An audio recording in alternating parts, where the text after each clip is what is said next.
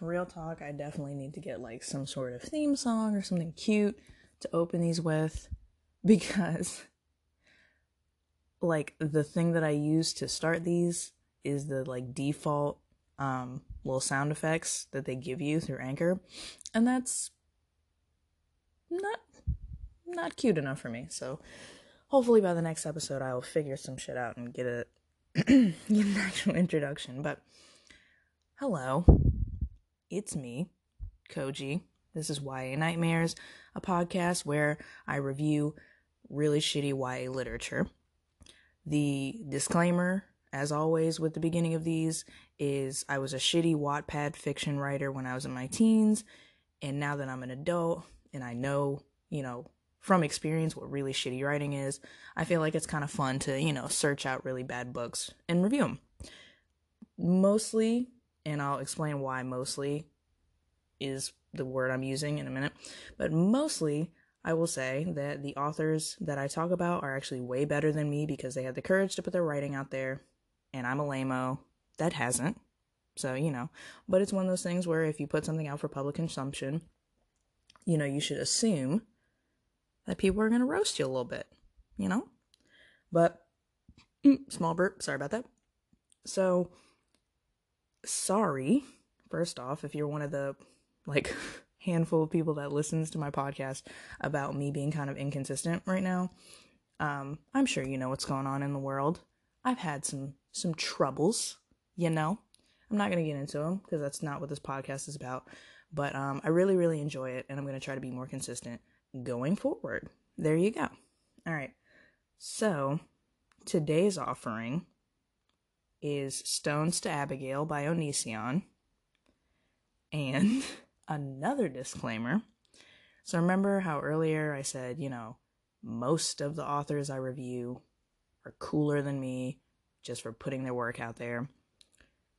Big asterisk, because the author I'm reviewing, Onision, if you're familiar with any YouTube drama, he's a predator and he's a piece of shit. I don't really want to go too much into detail about who he is and what he's done, but if that's something that you're curious about, you can go ahead and, Google Onision controversy, and you'll kind of find out all the details. But basically, he is a predator, and it didn't come out really until a few months ago.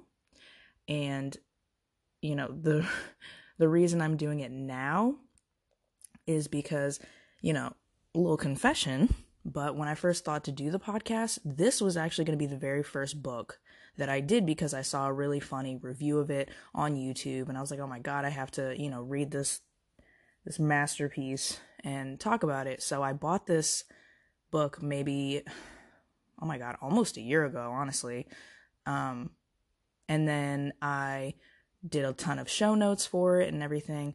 By the time I actually got to the point where I could start setting up for my podcast, that's when all the bullshit about him came out, and I was like, whoa, I didn't feel comfortable basing my first episode on him, just because if I did receive an influx of listeners just based upon his name being part of the show, that would have kind of been a really shitty way to start things off. That's kind of gross, and I didn't want to start things that way. But now that the heat has died down on him, he's been exposed as being a fucking gross dude, I feel like now it's kind of safe, hey, I can talk shit about his work. He's an asshole, everyone knows it. It is what it is. The book itself, I'm kind of just looking at as the work, and I'm not really going too deep into his character, put it like that. I've already said a lot about this fucking dude. So yeah, like I said, Google him if you want, but that's all I'm giving you as far as who he is, outside of the book. Now, criticism about the book itself, I have to say it's not as painful. Okay, this is gonna sound bad. Fuck it. This book was not as painful for me to read as the last book I reviewed, which was fucking Heartache High. Blech. That was an awful book for a lot of reasons, and I implore you, if you haven't listened to episode 2 Go ahead and check that out because holy poop. But this one is weirdly not as painful, and I think it's just because even though it's bad, it was so bad that it was funny. And so that's why I kind of had a little bit of enjoyment in terms of reading this versus the other book I read. Definitely not as much fun as I had with the first episode with the app Galatea. That was way more fun. This was just a weird in between. So Stones to Abigail was written in 2015 by Onision, aka fucking Greg Jackson, I think his real name is. Whatever. And co-written with his partner at the time. So far, let me see. Yeah. So right now, out of 878 ratings, which I think is mostly his fangirls that he used to have. He had a pretty big following at the time. I think that's where a lot of the reviews come from, but it's sitting at a 3.6 out of 5, which is kind of decent, you know? I think the average book that's not a bestseller sits in that zone. But this, I think the ratings are definitely fluffed up because of his little groupies. And you can really see the honest readers when you look at the reviews. A lot of these 1 stars, so terrible it's funny, somebody said, awful, unrealistic mess. This is the best description of it, I think. And just the title is chef's kiss, fucking mwah, perfect. Idle prattle of a self-absorbed mind. Perfect. It's kind of you know how when you see a bestseller and it's endorsed by a lot of other people and it's got little quotes on it? That should definitely be one of them. Beautiful. But before I get into the book itself, I think it's necessary to kind of to read you the 2 descriptions on the Amazon page. First of all, it's supposed to be the book description, and you'll see what I mean by supposed to be. And then he also has an author bio. So I think just reading these 2 to you will kind of clue you in on what I had to deal with reading through this. Okay. So the first one, and they're both quite short because I'm not LeVar Burton out here. I'm not going to read you the whole thing. That's up to you. However, that being said, don't fucking buy this book. Just don't. I'm teasing and it's, wow, it's funny to talk shit. Based upon what we know about him now, please absolutely do not fucking buy this book. If it's stolen and bootlegged somewhere and you're not paying for it or something, sure, read it if you like, but otherwise don't fucking buy this.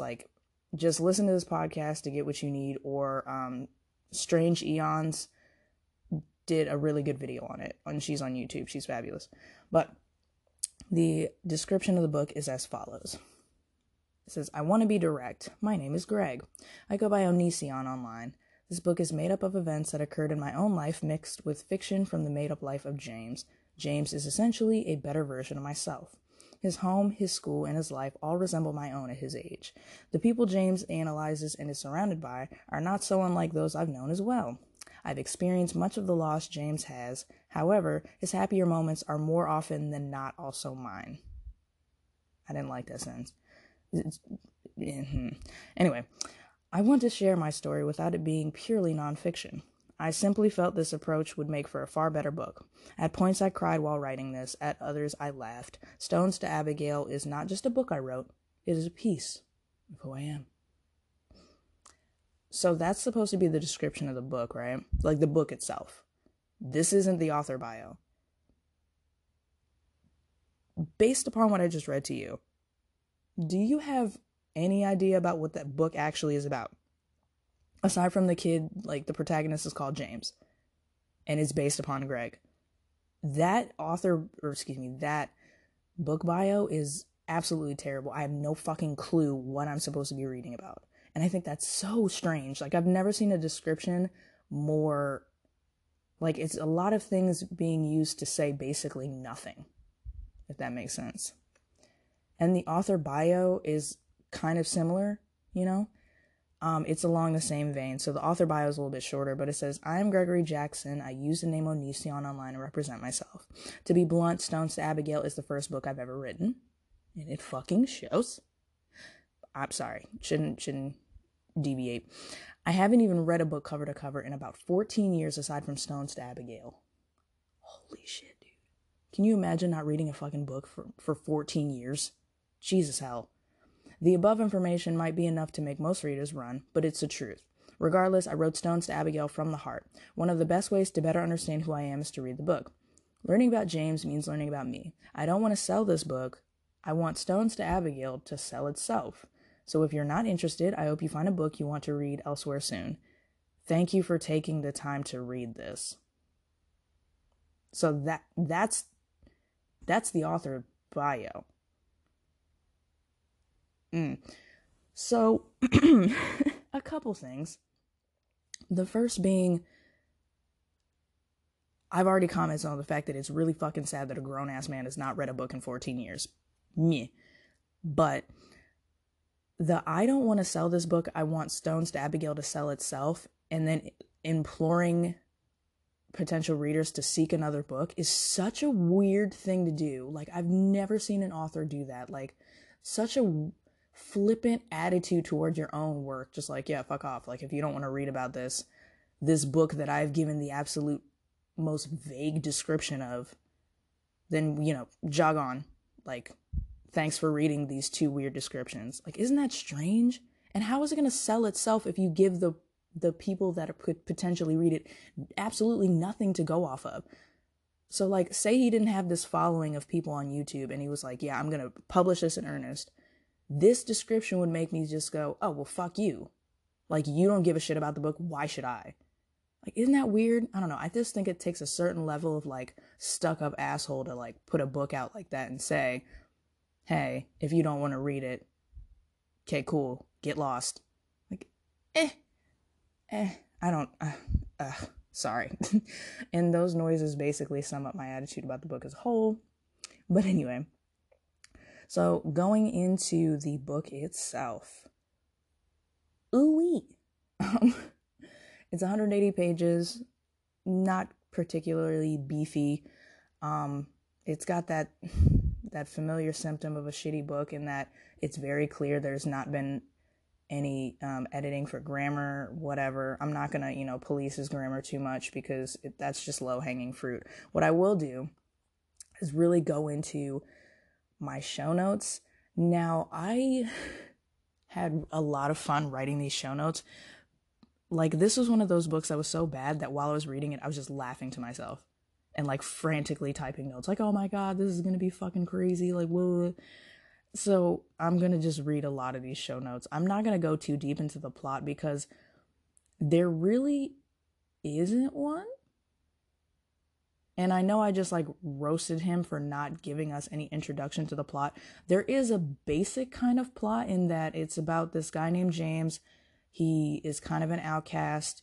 He likes to people watch. He's a very judgy person, but he meets this girl named Abigail in an art class, and they get on really well. And I can't even say they fall in love because you don't even really get that, but she's a broken girl, and he's going to save her. Like, it's kind of like how Drake, never mind.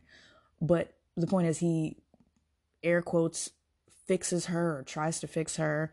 And in the midst of all this, there's a random death. There's a fucking school shooting that's so, like, dramatic, but not given the attention it deserves. It's just there to, like, make things spicy because I guess he got bored halfway through. And just a lot of, like, super unrealistic, weird shit. Like, think of any CW show that you've seen the last 5 years or so. Any trope that they throw in those, it might be in here. Like, it's I feel like he had a wheel of plot devices and he was just like, fuck, what should I write? Okay. I've had enough time bragging about myself through James. Spin the wheel. Oh, fuck yeah, it lands on broken manic pixie dream girl that cuts herself. Hell yeah, I'm gonna put that in there. And there's also a really, really, really, really gross sex scene. And I'm gonna get to that. I'm gonna get to it. I told myself I would do it, and I'm gonna do it, Oh my God, where are we at? Okay, we're at like almost 15 minutes. Let's fucking get into this. I don't want to devote too much time to this, but it's just a wealth of terrible. This might be a beefier episode, but we'll see. So the book begins. You get a little bit of background information on James. He's lives with his mom and I think his sister. You really don't get much of a sense of his family life other than that I'm so much smarter than everyone else in the room and I feel so alone. He's like burdened by the weight of his intelligence, you know? Right? Ugh. But there's a lot of like weird unnecessary descriptions of things that don't matter and not enough descriptions of things that do matter. Like I mentioned before how I really don't like when a book gives me absolutely nothing to work off of in terms of appearance. And this book does the same shit. I think that's honestly something that's in every single bad book where it's like they just expect you to be able to visualize who these people are. And when you give me nothing to go off of, I'm just going to imagine them as like Lego people, like crash test dummies, like smiling white people in antidepressant ads, like wind blowing through their hair. I can sail again, thanks to Germanitrex. You know, like that's what I imagine when you don't give me anything to go off of. And he does that shit throughout the entire book. It's really frustrating. But going into it, he paints himself as remarkably unlikable. Like I said before, it's a total jerk-off festival in that he thinks he's the smartest dude walking on Earth. So when he talks about other people, it's always really mean. Like, he talks about teachers. He says, with how low their pay likely was, I imagine there were very few rules that most teachers cared about. And he talks about how they look all sad and shitty. And I'm like, yeah, bro. Like, thinking to myself, if you got paid the same amount teachers did, you wouldn't give a fuck either. So, like, don't comment on it, asshole. Like, I don't know. I think that's, like, kind of circular reasoning. But still, I just really fucking don't like when people bully teachers. Don't comment on them. Fuck it. All right. So aside from that small pet peeve, he talks about this couple that's minding their own goddamn business, and he says they're childish, and, you know, he just hates when other people are happy. Holy shit. And then, this is the other okay. I think I got a little too spicy about that low pay remark about teachers, because the other thing he says that really bothers me is he talks about this teacher saying, like, talking, and he says, he ignored me and continued his lecture on yet another topic that would not only be completely useless later in life, but wasn't even relevant for even a few seconds after the words left his mouth. Dude, fuck you, okay? Directly talking to you, Greg, fuck you, okay? Because the way this book is written, this fucking asshole. Sorry, I'm getting a little too spicy. It's like 3 a.m. and I'm pumped. But I guarantee this idiot did not read on grade level a fucking year in his school career, and he has the nerve to comment on the teacher being useless and not teaching anything that he would use in his real life. Like, it just bothered me so fucking much. I hate that shit. Don't bully teachers. That's the moral of the story. So moving on, before I spend the whole podcast on a soapbox, he's kind of self-aware in how he is in terms of, like, watching everybody all the time, and he calls himself an alien who had a VIP pass to submerge himself in primitive human culture just for entertainment. My show note for that said, alternatively, you might just be an asshole, my guy, which that's what this book should be called. Just, you might just be an asshole, my guy, because that's the whole book. Any commentary he has, musings on other people. Hey, dog, you just might be an asshole. I don't know if you're aware, but you could just be an asshole. But there's a random fight that happens, and he talks about how, like, how droll the apes just watching people fight. And then when he meets Abigail, this is when you get absolutely nothing in terms of her appearance. It just says same makeup, hairstyle, and general appearance. My show notes, I said, what is that? What is that even? We don't know. The cover has a girl with short hair being sad, like hands on her knees or whatever. So I'm just going to assume it's a short, sad girl. Fuck it, whatever. So there's not much in the way of chemistry there, but, you know, just basically the way he paints Abby is just like this frail, broken girl. And all she really needs, instead of these like chads and these jocks, she just needs somebody like smart, you know, that's like sensitive, that understands her and can save her from herself, you know? Ugh. He also has a few choice nuggets mixed in throughout the book, one of them being, and this is how you know it's good, because Kindle lets you see how many other people like highlight the same line. So it says, if you refuse to see the world around you for what it is, you're just wasting your eyes. Wow. Realize. Get the fuck out of here with that shit. It's so deep. Ugh. That's what I put in my show notes. Just hashtag deep. Just fuck me up, Greg. All right. So a lot of the stuff he says, you can really tell that he's just like, he wrote the line and then he just like sat back from the computer, just crossed his arms in front of him, fucking smirked, and was just like, damn, Greg, you did it again. They're not even ready for this one. Like, it's so bad. I'm not even gonna read. I had so many lines that were just pure pretentiousness. Like, I can't read all of them because that would just take like 45 goddamn minutes.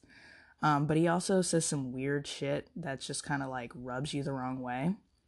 Like, he describes like a bad looking yard as ghetto fenced, air quotes. And I was just like, don't like that. Just something about that just hit me right in my tummy. Didn't like it at all. But immediately you find out that Abby actually already has a boyfriend, even though like her and Greg were fucking vibing. She has a boyfriend called Seth. He's a huge abusive dickhead.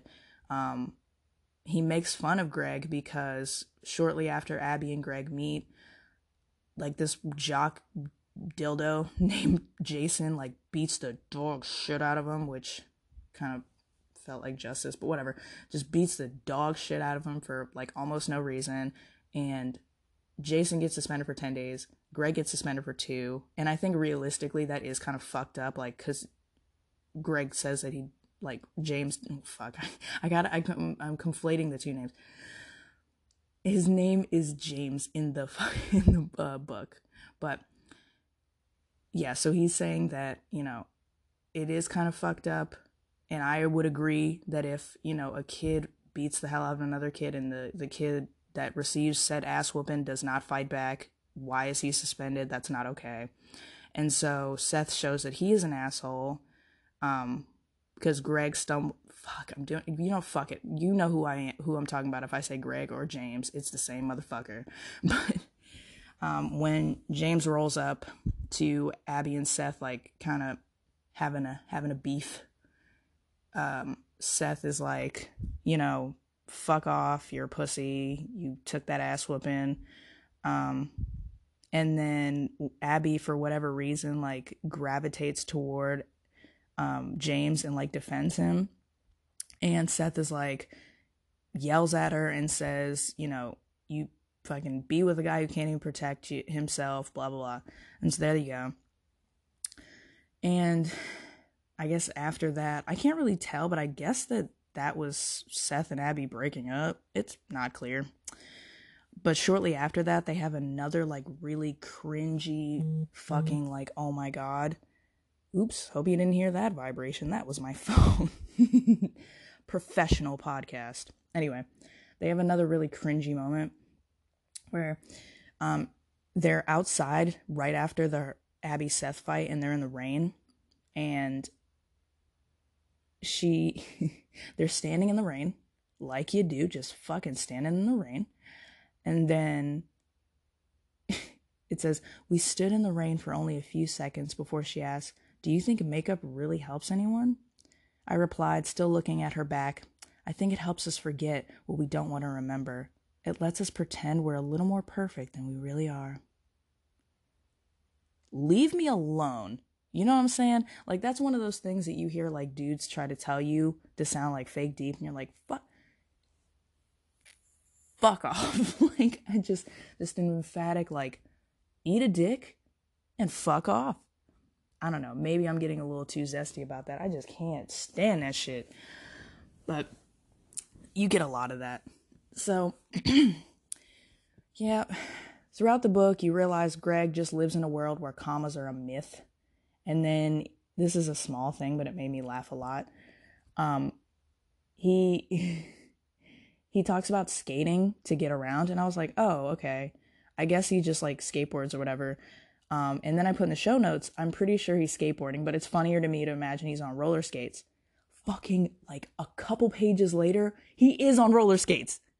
He just, in 2015, just fucking, like, blading down. I don't know why that was so fucking funny to me. Just imagining him, like, I guess I'm just imagining an angsty teen on, like, neon-colored rollerblades, just fucking getting it, just fucking blazing past everybody. Anyway, maybe I'm just an asshole, but that was funny to me. Let me see. I think there was actually something I highlighted that was kind of like, oh, wow. Yeah. Wait, was I stoned when I read this? Was I high when No, I wasn't high. I was sober. I was just trying to think because I'm reading a show note and I put, wow, I am actually okay with this statement. Like, that it was good. But when I'm reading it again, I'm not okay with this statement. I scared her away because I reacted on the emotions I experienced in that dream before actually considering the human being on the other side of the letter. Okay, yeah, no, I've revised my previous statement. I'm okay with that. It's a very rare moment of self-awareness where he's like, maybe I'm being too much of a dick, and I'm kind of like, putting my own feelings and, like, projecting what I want on top. It's a very 500 Days of Summer vibe where he's, making her into something she's not, and he's kind of self-aware. And I was very impressed. I remember now. I wasn't high, I promise. Maybe. Let me see. Another thing that I thought was really grossly realistic, and if it sounds like I'm kind of just jumping all over the place and finding juicy nuggets and I'm not, like, talking about the plot, there's not really one. There's really not. I mean, as they get closer, Abby talks about, that she's been abused by her exes, and she's been taken advantage of.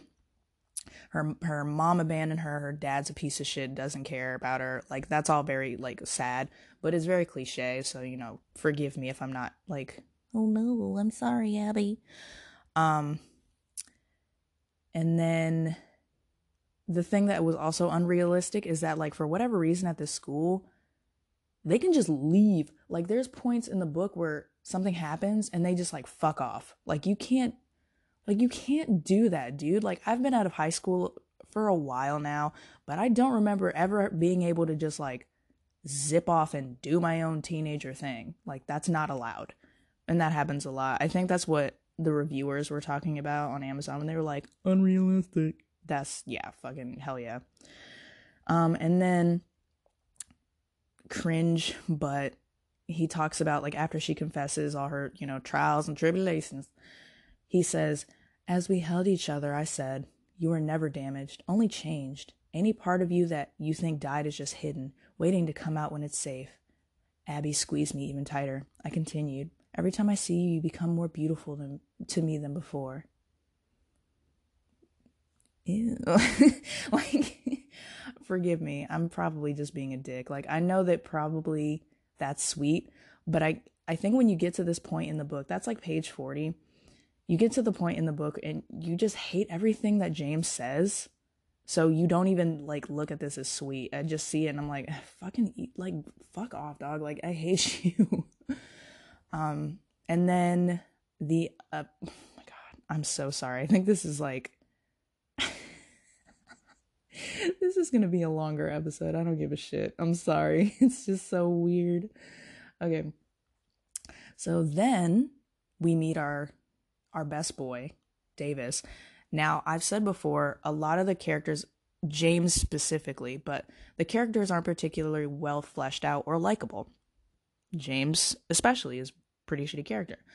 But best boy, air quotes, his name is Davis. He is James's best friend, and he's not like a really good or compelling character, but I feel super bad for him because he's frightening in his adoration of James.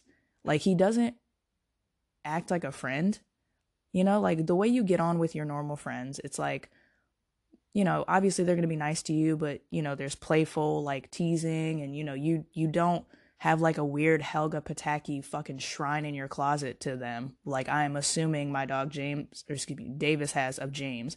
Like, it's his adoration is like upsetting, but I just like, all I want, it's almost like he's being held hostage. Like, all I want is for him to be free. Like, fucking don't be friends with this like chode. Go and live your life, Davis. Take that adoration and apply it to a skill. Learn to code. I want you to succeed, Davis. Escape this book, please. No, I'm being dramatic. But I actually, you know, I feel really bad for him. Like, a lot of my commentary about Davis is just like, oh, I'm sorry. And then let me see. Oh, you also find this like really terrible, we also learn about this really terrible guidance counselor, like, who would absolutely be 110% fired from her profession if this was like a realistic way that she acted, like for real in real life. Like, huge dick to Abby. Like, super mean, like talks shit about her behind her back. James requests to be like put back in a class, in the art class with her, because I think they had to like switch the classes out because of all the weirdness with Jason. And he goes to the guidance counselor and is like, can I please have a class with her again? And basically like says, you know, she's broken, she's bad news, don't get involved with her. And it's like a really huge bitch about this girl in high school. Like, you can't, that's so inappropriate to talk about one student to another student like that. Her name is Miss Robertson. She fucking sucks. But, wow, look at that. A genuine reaction to a character that Greg has created. Ooh-wee mama. Didn't think I'd see the day. But, she kind of like rearranges the classes around, which doesn't feel like you should be able to do like halfway through the year, but does a weird schedule change where he has, PE with her instead of art, which, I don't know, whatever. And then, even though we barely have any interactions between the two characters, all of a sudden Abby sees him, like, gives him a hug. It's weird. But the thing that I wrote that I really did not fucking like, that is not okay, another example of a teacher being wildly unprofessional, is, like, Abby sees James Greg, Greg James, throws her arms around him, hugs him, and then teacher comes in and says, if you're going to suck or eat, go find an alleyway. This is a trailer. We have goddamn dignity. You can't say that to teenagers. You can't cuss at them. You can't imply that they're going to suck or eat. Eat what? Ugh. I don't like it. It's so fucking lame. So gross. Every teacher, I think like Greg in real life had a beef with teachers because he just shits all over him in this book. And as I've stated before, not a fan. Be nice to teachers. He talks about how he's surprised how funny she is because, oh my god, girls can be funny, because snarf, snarf. He talks about, like, let me see. Yeah, she hiked up, like, their arms touched and there was like a little skinship, and he was like, the sensation was glorious. And I just thought that was a super strange super strange choice of word. I put in my show note tips fedora. Further on, more deep thoughts. Again, 51 people highlighted this, so I'm not the only asshole. Don't check me. But it said, I had learned sometime before to trust people on what you know them to be, not what you hope them to be. Ooh, bars. It's a very real, like, yeah, Godoy, but whatever. And then we have okay. So we're gonna have some more words about Davis. Like I said before, he's best boy. But the things that I've highlighted about him, like going forward, I'm worried about the kid. So Greg is being a little emo bitch baby on the fucking bus. And that's like the only time. That's the other thing about their friendship that's weird. There's this crazy adoration of James by Davis, but they really only see each other like on the school bus. And like, that's it. Like, they don't really interact outside of school. It's very strange. But he's being like emo and sad on the bus. Davis says, or excuse me, Greg writes, let me see.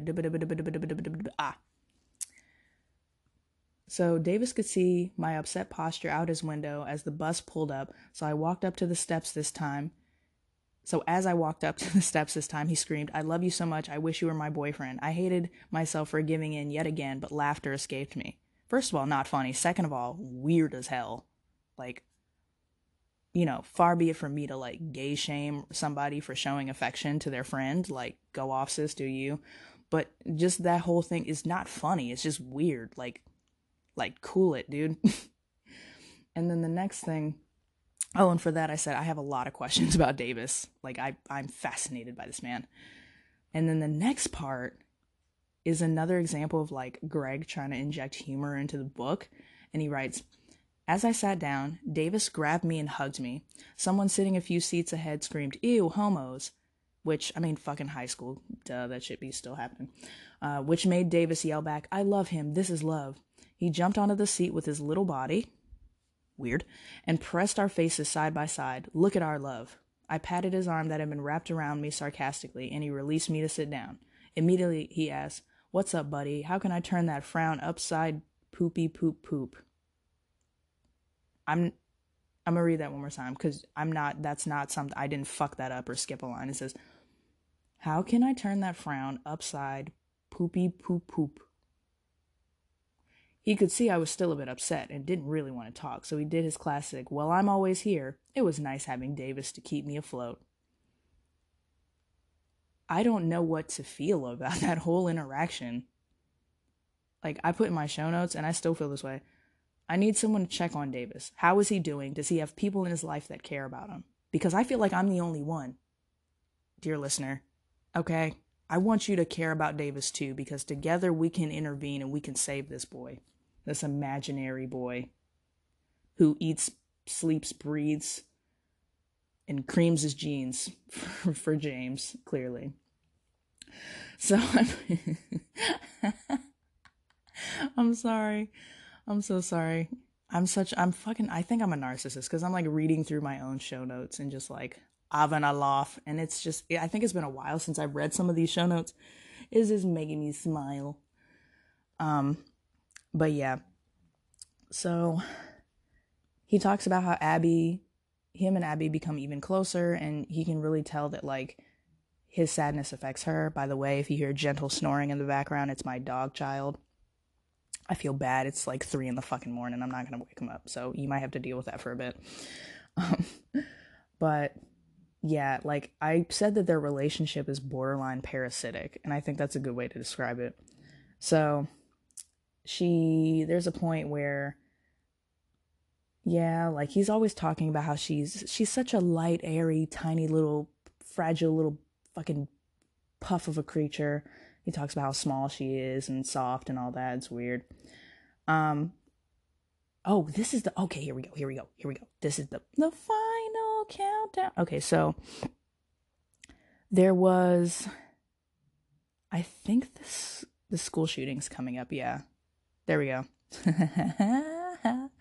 Okay, so basically, there's popping sounds. The school shooting starts as like everyone's leaving on the buses, and like, you know, the bus driver fucking flees, which obviously, duh.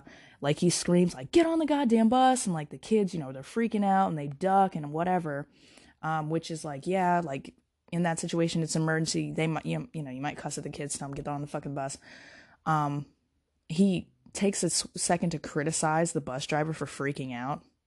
And then he freaks out so much, he crashes the bus into another bus that's parked ahead of them. And then, like, kids flying all over the place, they maneuver. And then it gets to the point where, like, James thinks, oh my God, that's Seth shooting up the school. He's looking for Abby. He's going to kill her. And he jumps up. He's like, you got to let me off the bus. And the bus driver's like, fucking no. Like, no. And he's like, let me off the bus. And he says, if you don't let me off, I'll jump.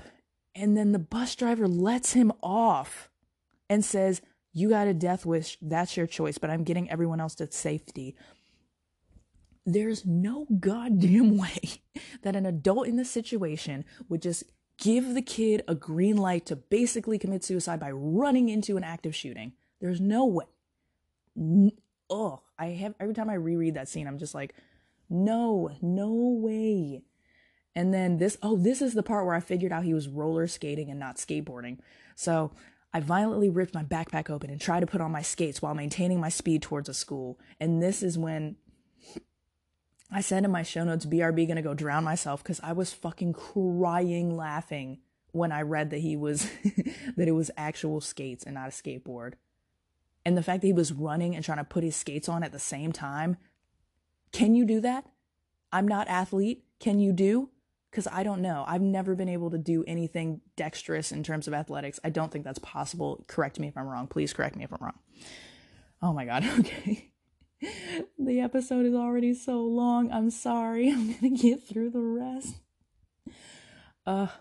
Okay, so after all the heat dies down and he goes and, like, you know, grabs Abby and they beat feet out of there, they find out later that the high school, I don't know if I said it, but it's called Lakewood High. And I'm sorry I'm skipping through him, like, his daring rescue, but it's fucking really poorly written and lame, and it's just ridiculous. But it was Seth, like, shooting up the school, and like, another teacher, like, basically, I think, tackled him and, like, stopped all the shit from getting worse, which is, like, pretty chill. And then once everybody leaves and he rescues, well, he runs and finds Abby, and he rescues her. Yeah, there you go. She's in the fetal position because of fucking course she is, and blah, blah, blah. She wraps herself around him like a fucking spider monkey, and they're off. After the heat dies down from this horrific school shooting, fucking Davis is super sad, and it says, Davis, who had no problem getting upset at me for the first time in a long while for abandoning him on the bus as I did. I said therapy for Davis 2020. I firmly believe that. Or no, I'm sorry. Oh, I'm sorry. Yeah, therapy for Davis 2020, because I remember I went back and edited this so it'll be appropriate. Sorry. But you find out later that this school shooting is like probably is maybe one of the worst I've ever heard of. I have to look this up. I didn't actually look it up. I should have, to see if this was, matter of fact, shit, we got the time. So in his school shooting, Seth killed 52 people and 4 injured, which, if I look up worst school shooting in America, yeah, that would be the worst one. If this actually happened, this would be the absolute worst school shooting, because all the other, like, casualties never. Yeah, the worst one was 33. Was 33, and it was Virginia Tech. Sorry to turn things onto a more dour note, but that's the reality. This book fucking blows. So this would be the absolute worst school shooting in history. And then the other unrealistic thing, after the school shooting, really soon after the school shooting, when everything is, like, recovering, fucking the president of the United States, and they don't say who, because I guess he was trying to make sure this aged properly. The president of these United States calls in, like, through a giant Skype call with, like, a screen in the gym to handle their questions and concerns, which, you know, I don't think a president would do that so quickly, if that makes sense. Not necessarily so quickly, but it just feels like a really weird thing to, like, immediately, like, yo, the president's calling in, he's checking on you guys, you making sure you good. Like, that just seems odd to me, but whatever. They talk about the gym teacher being, like, a cool dude who, you know, saved everybody. Let me see. I think there's another really sad Davis moment too. Holy poop. Yeah. Yeah, I feel so bad for Davis. Holy God. They have, like, a fight because Davis is, like, really jealous of Abby, and he says, "You don't think I know that? You should get a job, buy your own car. What are you even doing with your life?" Like, he yells at James because he's just so distraught about James having a girlfriend and, like, not having time for him, even though the only time they ever see each other is on the bus. And they, like, make it seem like that's the only reason Davis takes the bus is to, like, bro down with James, which is so sad, dude. Of all the people to devote your time to. Ew. He's such a penis. And then, yeah, I'm just gonna breeze through the next couple chunks because, like, literally the school shooting is, like, the spiciest thing that happens, and I told you I would get to the sex scene and ruin your life, so let's go there. So, and we're on page 99, BT dubs, if you're following along. Just kidding, I hope you're not.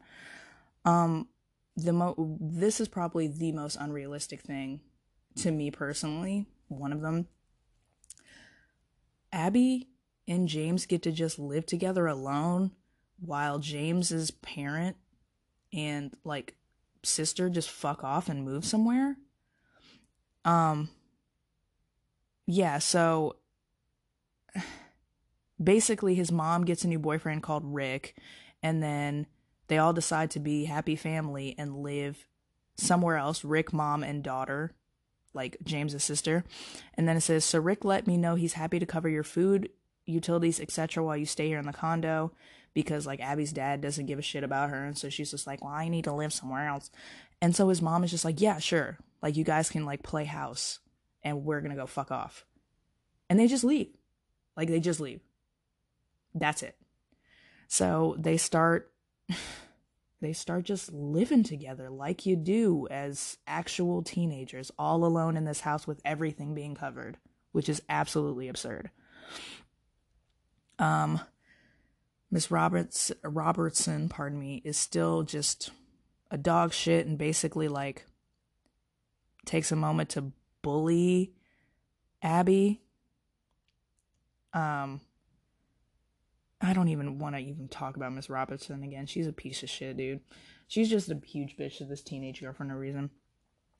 But now that they're living together, they start learning more about each other, aka James learns more about Abby and we get nothing.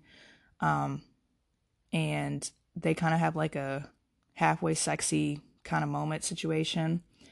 And she shows him her self-harm scars because, of course, she fucking cuts herself because that's what this is, just cliche after cliche. And he kisses all her scars, which, fucking stop. And here, almost, like, it's so right after that, it's like the next day, because at first she's, like, not feeling comfortable because she feels, like, self-conscious about her body, and he reassures her and blah, blah, blah. And then the next day, they fucking make out in class, which is, like, so gross. Like, he bursts into her classroom, like, they have different classes. He bursts into her classroom, and walks towards her and grabs her by the center of her back and the back of her leg, lifting her up to wrap her legs around me.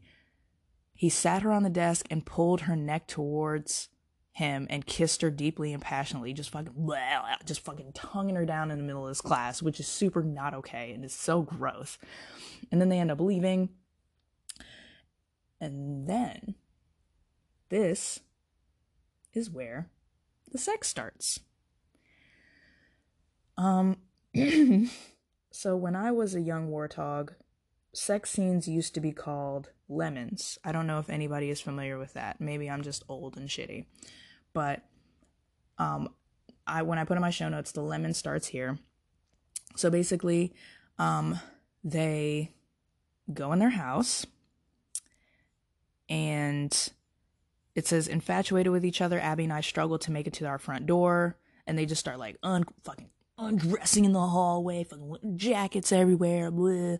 She jumps on him, wraps her legs around him, which if any of you have had sex before, that's kind of impractical depending on how much y'all weigh, just sustaining that. Anyway, they slam the door, they're making out, fucking shirt, bra gone, titties out, making out. So his descriptions are just so smelly, you know what I'm saying? Like, it kind of smells like cottage cheese that you've like had in the fridge too long. Like, that's what I smell when I read this. I don't know, but they like start, we collided with the bed as if we were one, silently crashing together, our hands running up and down each other's body. She pulled off her pants as I removed my shirt. She's kissing his tummy. They're sliding their bodies together, which is a weird way to talk about sex. Like, I don't know, like grinding maybe, but just like sliding makes me think they're just like arms and legs are like just straight, and they're just like sliding like they're fucking like planks of wood against each other's bodies. I hate this part so much. Oh my god. Okay. I'm being dramatic, but it's bleh. So they're naked, sliding their wood planks against each other, right? And he whispers in her ear, hang on to something. Can you fucking imagine if you were about to have, sorry if you're ace, my apologies, but can you imagine being like, you're about to go to the bone zone with somebody, it's about to go down, and they whisper in your ear, hang on to something, with their sweaty fucking breath. Dude, the dryness, the sandpaperiness of my orifices, bro, that would be a hospital visit after that, is all I'm gonna say. But yeah, he's like touching her and licking her fucking belly and all this weird shit. He says he likens her moaning to like an orchestra, like wee wee wee wee wee wee. No, never mind. If you don't know that song, I'm so sorry. But he talks about like going down on her, and he says I couldn't stop devouring her until she began gushing and screaming, which somebody's gonna call the fucking police, dude. And then they look at each other's eyes, and she's like, keep going, and he slid his hips up to her legs, which this logistically doesn't make any sense, right? So it says, I grabbed her waist and slid my hips up her now soaking legs. Gross. She greeted me as if she had been waiting her whole life. Gross. Fucking gross. Digging her fingers into my back, scratching them, you know, and then they do it. That's such an anticlimactic way. And then they just do it. It says they boned like more than anything during the day, and they stopped just to drink, like get something to drink and recover. And they couldn't make it 20 minutes without boning, which, I mean, teenagers, I guess, I don't know, whatever. But doesn't that creep you out? Like, there's so much detail. Like, he's a grown man. I feel like even when you read YA and there's a sex scene, it's a little bit more delicate than that. Like, they don't make it just feels like pornographic. Like, he's really trying to like, yeah. Like, and it doesn't even seem like a mutual sexy thing. It just seems like Greg is trying to describe to us, the reader, his sexual prowess through James, and it's creepy. It's fucking creepy. My dog is snoring, holy God. But it's just really strange. Yeah, and honestly, like after that sex scene, I was tired, Um it ends up turning into like James later on in the story, James gets to have his revenge against Jason and just starts fucking him up. Like before he was a pussy, he just lets himself get beaten up. And he God, it's such a flex. Like it's so weird. Like he just like has to show us not only am I good at fucking, I'm good at fighting. Beats the holy hell out of Jason and like 3 other people. Like he kicks me. He uses the guy's neck to like twist him around in some weird karate bullshit and like like just destroys their balls with his feet, just like blow blow blow, fucking throat punch, just blah blah blah blah. Like it's so like so unrealistic. Just him, just this skinny weird dude just fucking up 4 guys. And there's this thing that I put that I really didn't like. Like it was craziness. Let me see. Yeah, it's so weird. Like Jason was acting like an ape to anyone who saw him bleeding, probably to hilariously attempt saving face. He turned back to me and said, "Listen, I'm sorry about your girlfriend. I'm also sorry to tell you, you didn't break my nose. I already did that myself too many times." And then he like snaps his nose back right and he's like, "You can't break what's already broken, dude." And then he grabs his friends and goes off while James skates away. The coolest thing you could do after beating up 4 jocks is throw on your skateboards and throw on your skates and just sail away. Oh my god. Okay, so I had to just pause that for a second. I had to pause the recording for a second because the world's loudest car drove outside my recording studio. Wink. But anyway, yeah, after he sails away, what ends up happening, hope you didn't hear that, that was my phone. Basically, this can't be more than an hour, so I'm just gonna like wrap things up. But basically, Davis ends up dying, like straight up ends up dying in like a car accident, and James makes it all about him at the funeral and is like, "I'm so sorry, I wish I'd never been in his life because he would have lived," and all this other shit. And at the funeral, instead of talking about Davis's mom talks about Greg and says, "God damn it, don't you do this to me. He loved you and you do this to me," which is so weird. Like the whole time, even in his speech, like, or not his speech, that's the wrong word. What is it at a funeral? Eulogy. I'm sorry, Greg. I'm all over the place. James doesn't speak at the funeral really. Like a little bit, but not for real. But Davis's mom, in her eulogy, still continues to talk about James and saying, like, just being around James made Davis feel cool and like all this shit. And it's so weird. It's like, stop jerking yourself off, Greg. And at the end, he runs for school president, or like they ask him to run for school president because that's what you want, like a narcissistic, violent asshole running your school. And then the last thing at the end, you kind of find out how codependent they are. Miss Robertson ends up getting like canned because she's a fucking crazy person and doesn't do her job properly. And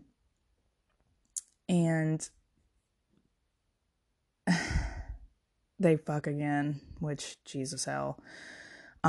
There's like a weird sad moment in the shower, and at the end of the story, which you really don't get a sense of how long the story is, but at the end, all's well that ends well. Abby calls him hubby now for some reason, and then at the end he ends with, "Well, I guess this means I won't be running for president." And that's Stone's Abigail.